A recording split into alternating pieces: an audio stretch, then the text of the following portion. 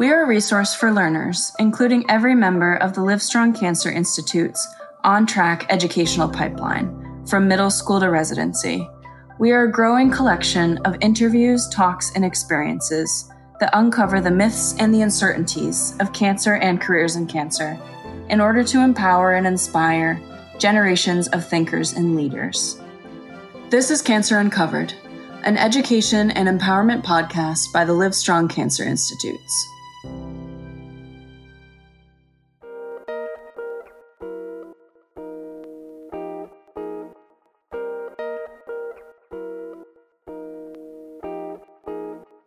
Welcome back to Cancer Uncovered. I'm Okino Surevia with the Livestrong Cancer Institute at the Dell Medical School here at the University of Texas at Austin. And in the second part of our conversation with Mark Garza, the founder of the Flatwater Foundation, a nonprofit that provides mental health services to families impacted by cancer, we'll be covering the personal impact that his foundation has taken on his users and also the future of the Flatwater Foundation. We hope you enjoy. Thank you.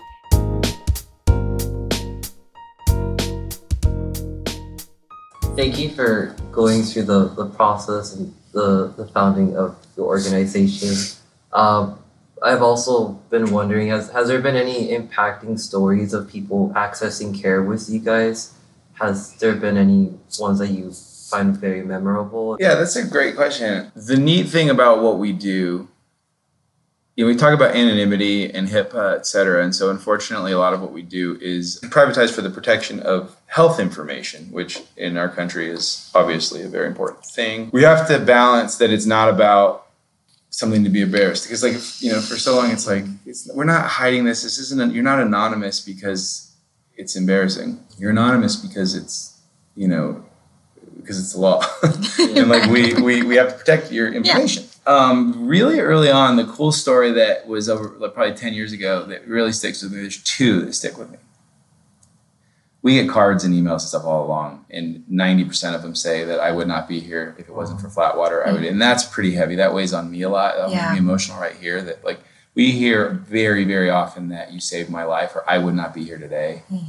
We even film some testimonials when people say, hey, I want to tell my story, and that comes up almost always. So there's that. It will always stick with me. We're doing this interview and she shares with me that she has struggled with this cancer and with everything she's going with her life for so long, but she never got care. And she didn't get care because if she was to go get help, she would be deemed ineligible for the work that she does because of going to counseling, and that on her record, having the therapy and counseling on her record, would have been a sort of a strike against her for her mental, for the job that she does. Mm-hmm. And so she was prioritizing her livelihood, her work, her income. Wow. And eventually, after seeing and watching what Flatwater does and learning about us, and then kind of getting closer to the organization and feeling the importance through our message, she went for it and was like, I'm going to do this. And she told me that the craziest thing about this is that Flatwater is not, because of these HIPAA protections for the organization we put in place, we were less effective, some would say, for data mining and maybe efficacy and a lot of those things that I think are incredibly important in our vision. But early on, it was cool because she said, y'all were de-identifying me in your system, so I didn't exist in your system, and I could go see my therapist privately, and it wasn't like an EAP or something else. Yeah. So your organization came along and just said, forget about the other stuff. Let's just get this person in care. This one person, I'll never forget. And so she was like, that convinced me I'm going to go get help. But after doing it for a couple of sessions, it occurred to me that this is more important than anything in my life. And I left my job because I wanted to tell them I am doing this for myself and I'm getting better and I am a better person for it. And if that means that I can't do my job, then I can't do my job. For me to decide, she was saying, that was for her to decide that she needed to step away from it, not her employer, because she was getting stronger. Yeah. To me, the whole message, about the therapy is for the strong. The only way to see somebody as sort of unfit to accomplish what they're working to do, whether it's their employment or anything else, is that they're not taking care of themselves. Yeah. And so that's just it. Those are systems that are in place to say like, well, you're unfit because you're not taking care of your mental health and seeing a therapist. Oh, you're seeing a therapist, you're sick. And then we do have a small equine therapy program that's very limited, but it works very well for families in particular, and that talk therapy doesn't really work. So we built a partnership that we created. It's now located out in Driftwood, but we are able through Wonders and Worries and some of our other partners to find some people that need help and send them there. And one family was, cool. They're all, 3 women, 3 generations of women. And the grandma and the daughter were there for the mom. The mom had a cancer diagnosis, and they were going to the equine. And you never get on a horse. It's energy work. It's equine assisted therapy. There's not riding. It's not riding therapy. It's just energy work. Anyway, she passed away. The mom, the middle woman, the middle generation, the mom passed away. And the family chose to have her life celebration, her remembrance in the pen with the horses. Oh. I know. Wow. And celebrate. And they said it was just the greatest celebration of life. I'll never forget the story of them blowing up balloons and having them ready to go. And they wanted to release these balloons for the mom and do everything. And they went to go. They blew up the balloons and tied them up, and they were ready to go and release the balloons. And they started laughing so hard because they just blew up the balloons. They didn't use helium, and the balloons just kind of floated away. And there's such a great illustration of like so many things going on when we lose a family member, to forget that helium is why the balloon goes up. But it was a blessing because they laughed and laughed and laughed and had the greatest time. And I will never forget that story from this one, of like I said, 55,000 hours and thousands of people that we've helped. So cool. So thank you for asking that. It was a long answer, but. No, I love it. Awesome. It was beautiful. Thank you. Yeah, based on your experience with cancer and Flatwater Foundation, what advice would you give to student listeners that are interested in pursuing healthcare as a career? Sure. I think that anybody and everybody that's thinking about healthcare, not just as a career per se, especially as a career, but just in general, as a part of our lives, I think we all need to be thinking about what works and what doesn't. Mm-hmm. And I think that I touched upon that a little bit, just general life and also our own business and our own organization. But also as you're growing and going into a career, there's so much opportunity and there's so much sort of white space out there. And there's also so much great research and stuff established. So in all of those spaces, we have to look at what's working, what's not working, and try to be a part of improving and making things better, because so much is done because it's always been done. That's the way we do it. Yep. And so much has been accomplished by us, by Flatwater. We've done things that need to be better. In general, there's nothing, that's not a negative. But if we have more and more leaders and more doctors thinking about what the problems are, how can we effectively create better outcomes by prioritizing stuff that might not have been prioritized in the past? There are no rules against how we help people. There are only standards that we have set. So I think if we can get people thinking about how to break molds, how financial models from the past, how insurance, it doesn't even be healthcare. You could be in insurance, you could be in medical device, you could be just in general. But I think that's the best approach the best advice I could maybe give. I don't know if it's advice so much as a hope. Yeah, no, it's good. One thing I wanted to make sure to touch on too, and you and I talked about this kind of in our pre-discussion for this, but it really stuck with me that you saw a need, you saw a gap, you took action to to fill that gap. But this stuck with me in our interview before, was taking action is not a substitution for taking care of yourself and working through grief. Do you mind sort of sharing with us, like, how have you taken care of yourself in all of this? You brought up a perfect opportunity to discuss something we brought up, which was failing. Yes. Being okay with failing, and I failed at that. Like, it's funny because you start with it with the problem, and then you see the solution. Oh my gosh, this mental health, this therapy has changed my mind. It's really, I say it saved my life. It put my life in a new perspective and a new path than what I was in. But I think honestly, that's one of the things that I've learned moving forward in life, and that can share with others so they don't have to go through it. You know, like this, I started Flatwater because I didn't want people to have to go through what I went through. Now running Flatwater, I also have then probably prioritized the work, the needs of the people, of making the organization better. And then we're hit with this pandemic, for example, and I don't think I was prepared enough, like the rest of the world, to prioritize myself. And so I was so buried into what the organization was doing and the needs of it, and how we were no longer able to put so many people into care because of many reasons. Less people practicing, people don't want to go virtual. They need to see somebody, but they can't. And then people couldn't go into cancer centers. So now we're getting stage 4 diagnoses. So now it was more and more, I was getting more and more emails with like, this isn't good. You know, this is no longer stage 1 and 2, where everybody's at stage 4 because they haven't gone into the oncologist for 2 years. So I didn't really for a while do that. And all it did was teach me how important it is to prioritize one's self. It comes down to, I felt like quite a hypocrite, right? Like I felt, and I don't say that to like pity and self-pity, but I felt like Dad was able to see, you started this because the caregivers are a big focus of what Flatwater does. We don't just take care of people that have cancer. Right. It's like my mom, right? People would say, how's your dad? How's your dad? Great. But my mom is, mom's going down a big path that like we don't want to see. And she got help and she got better. And not everybody can do that. Yeah.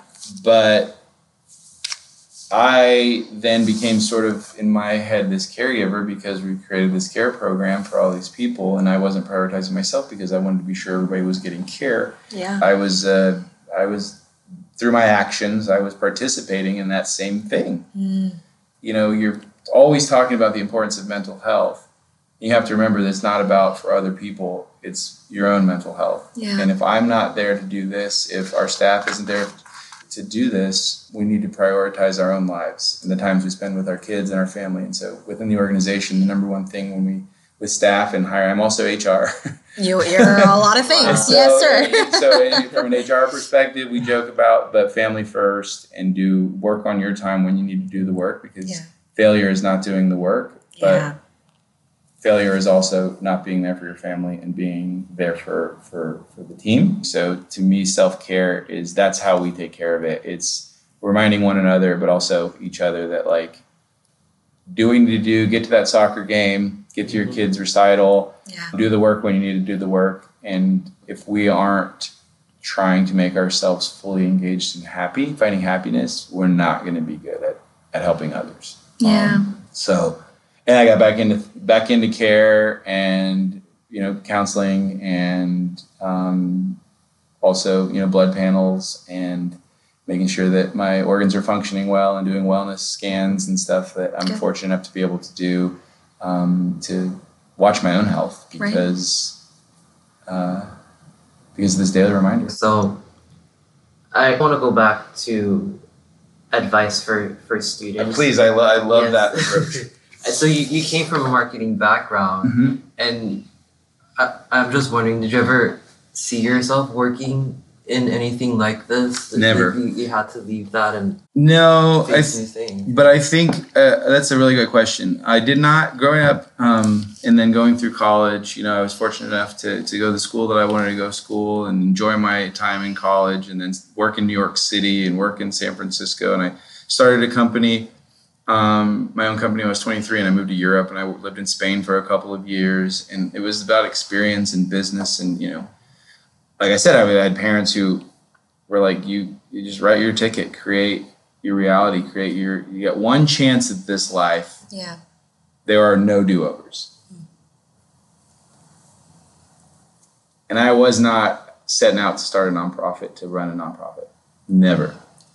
But what I was trying to do was know that if you're feel called to do something and you feel it in you, for me, whether you're a spiritual person, very religious, or you're just very driven by whatever motivates you. For me, it was this notion to feel that call, to follow it, right? Like, this is a purpose, and people look and look and look for a purpose, and it found me, I always say. And so to me, like, I wanted to do the work that I was called to do on this earth, serve others.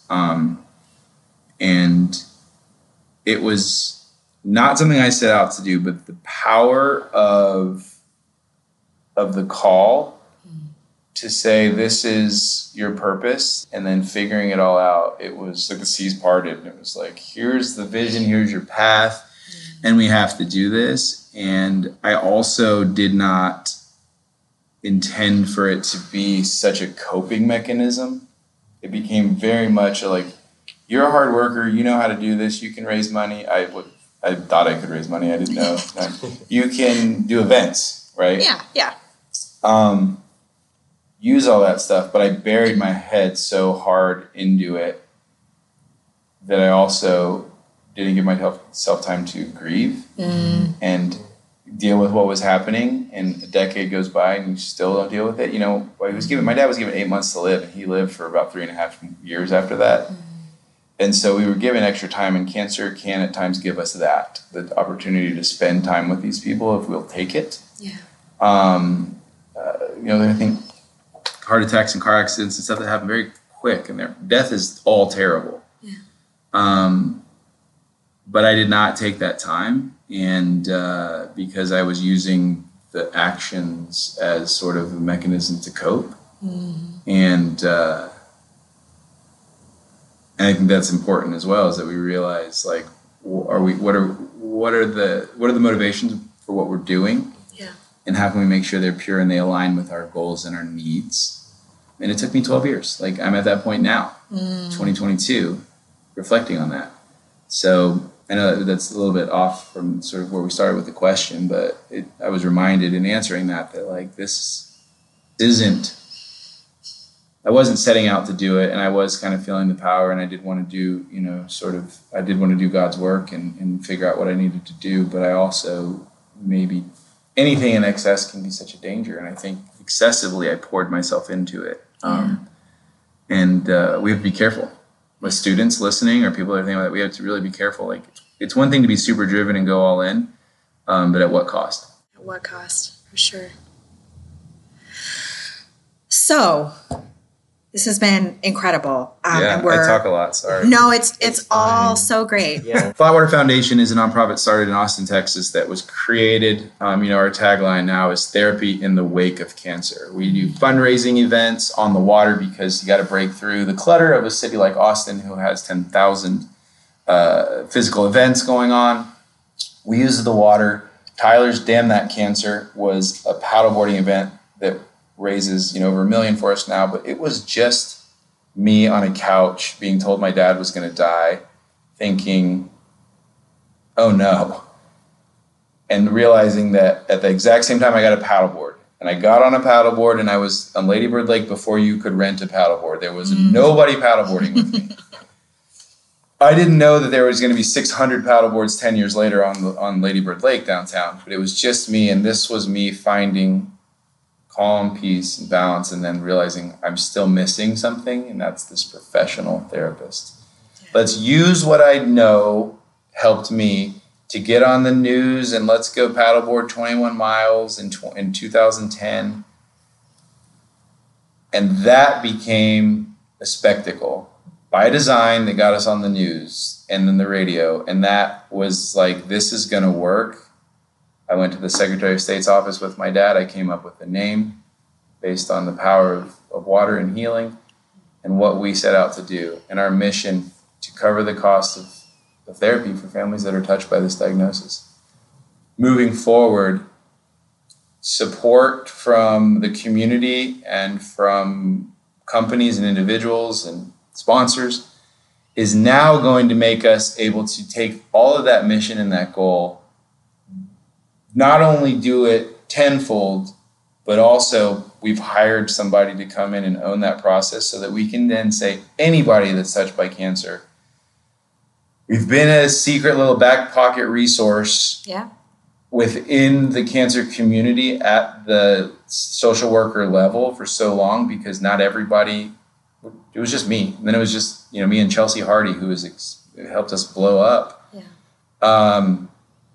She's our events director and has run our ability to raise more money. With this growth, we now have the opportunity to not be so private and to say, let's help everybody.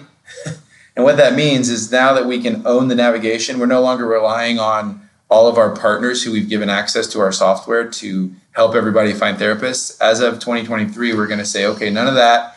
Send everybody to us. We now have a senior program director, and that one person can now help people that do need us to pay for them, but also might be able to pay for themselves, but she can triage that and say, okay, well, here are some resources. Cool. Which means that 3,000 families that we've helped and paid is going to turn into tens of thousands over time so much quicker. And that's because of the support that we have from the community to be able to do something like hire a third person. Yeah. Or 3 people. I think it's it's incredible. We want to be lean. Yeah. Everybody's like, you're only 3 people. I was going to say, that's pretty dang lean. Yeah. Well, thank you so much for making this happen and taking the time to talk to us and to our students. I'm trying to think of anything else. I'd like to say, so the Flatwater Foundation, I started this. I'm the founder and executive director in 2010. And then a few years in, realized I can't do this, and we need somebody that's absolutely incredible. We put together this dream team. Chelsea Hardy is our senior vice president of impact and events, and now that's what we call her, but she's basically just make it happen. We're both make it happen people. She's an elite athlete in her past and just a champion for our mission and our cause, and one of the hardest workers you'll ever meet. And so that skill alone sets people up for success. Just drive, but hard work ethic. Yeah. And then you bring in the expertise. And so we're now 3 people. We brought in Becky Morales, who I mentioned. Becky is a professor at UT and who has been a clinical director and also been a referral partner of ours, where she worked at Livestrong. She worked at the Navigation Center very early. I was going to say, I know her name very, very well. She worked at the she is the one, right? And so we set out to build a dream team. I think of this as, if we're in a company and you want to invest in a company, you want to know who are the people in the company. Yeah. We want people to invest in our mission via donations. And so we're trying to put together the dream team. And that's not something I generally go out and speak about or talk about, but I want to do more of that, especially as the board, when I moved to the board as a volunteer. We're in the process of hiring our next ED, and that person is going to be of that same caliber, because we want people to understand that A, we are sustainable. We're investing now in people, very few people, but very powerful impact. Yeah.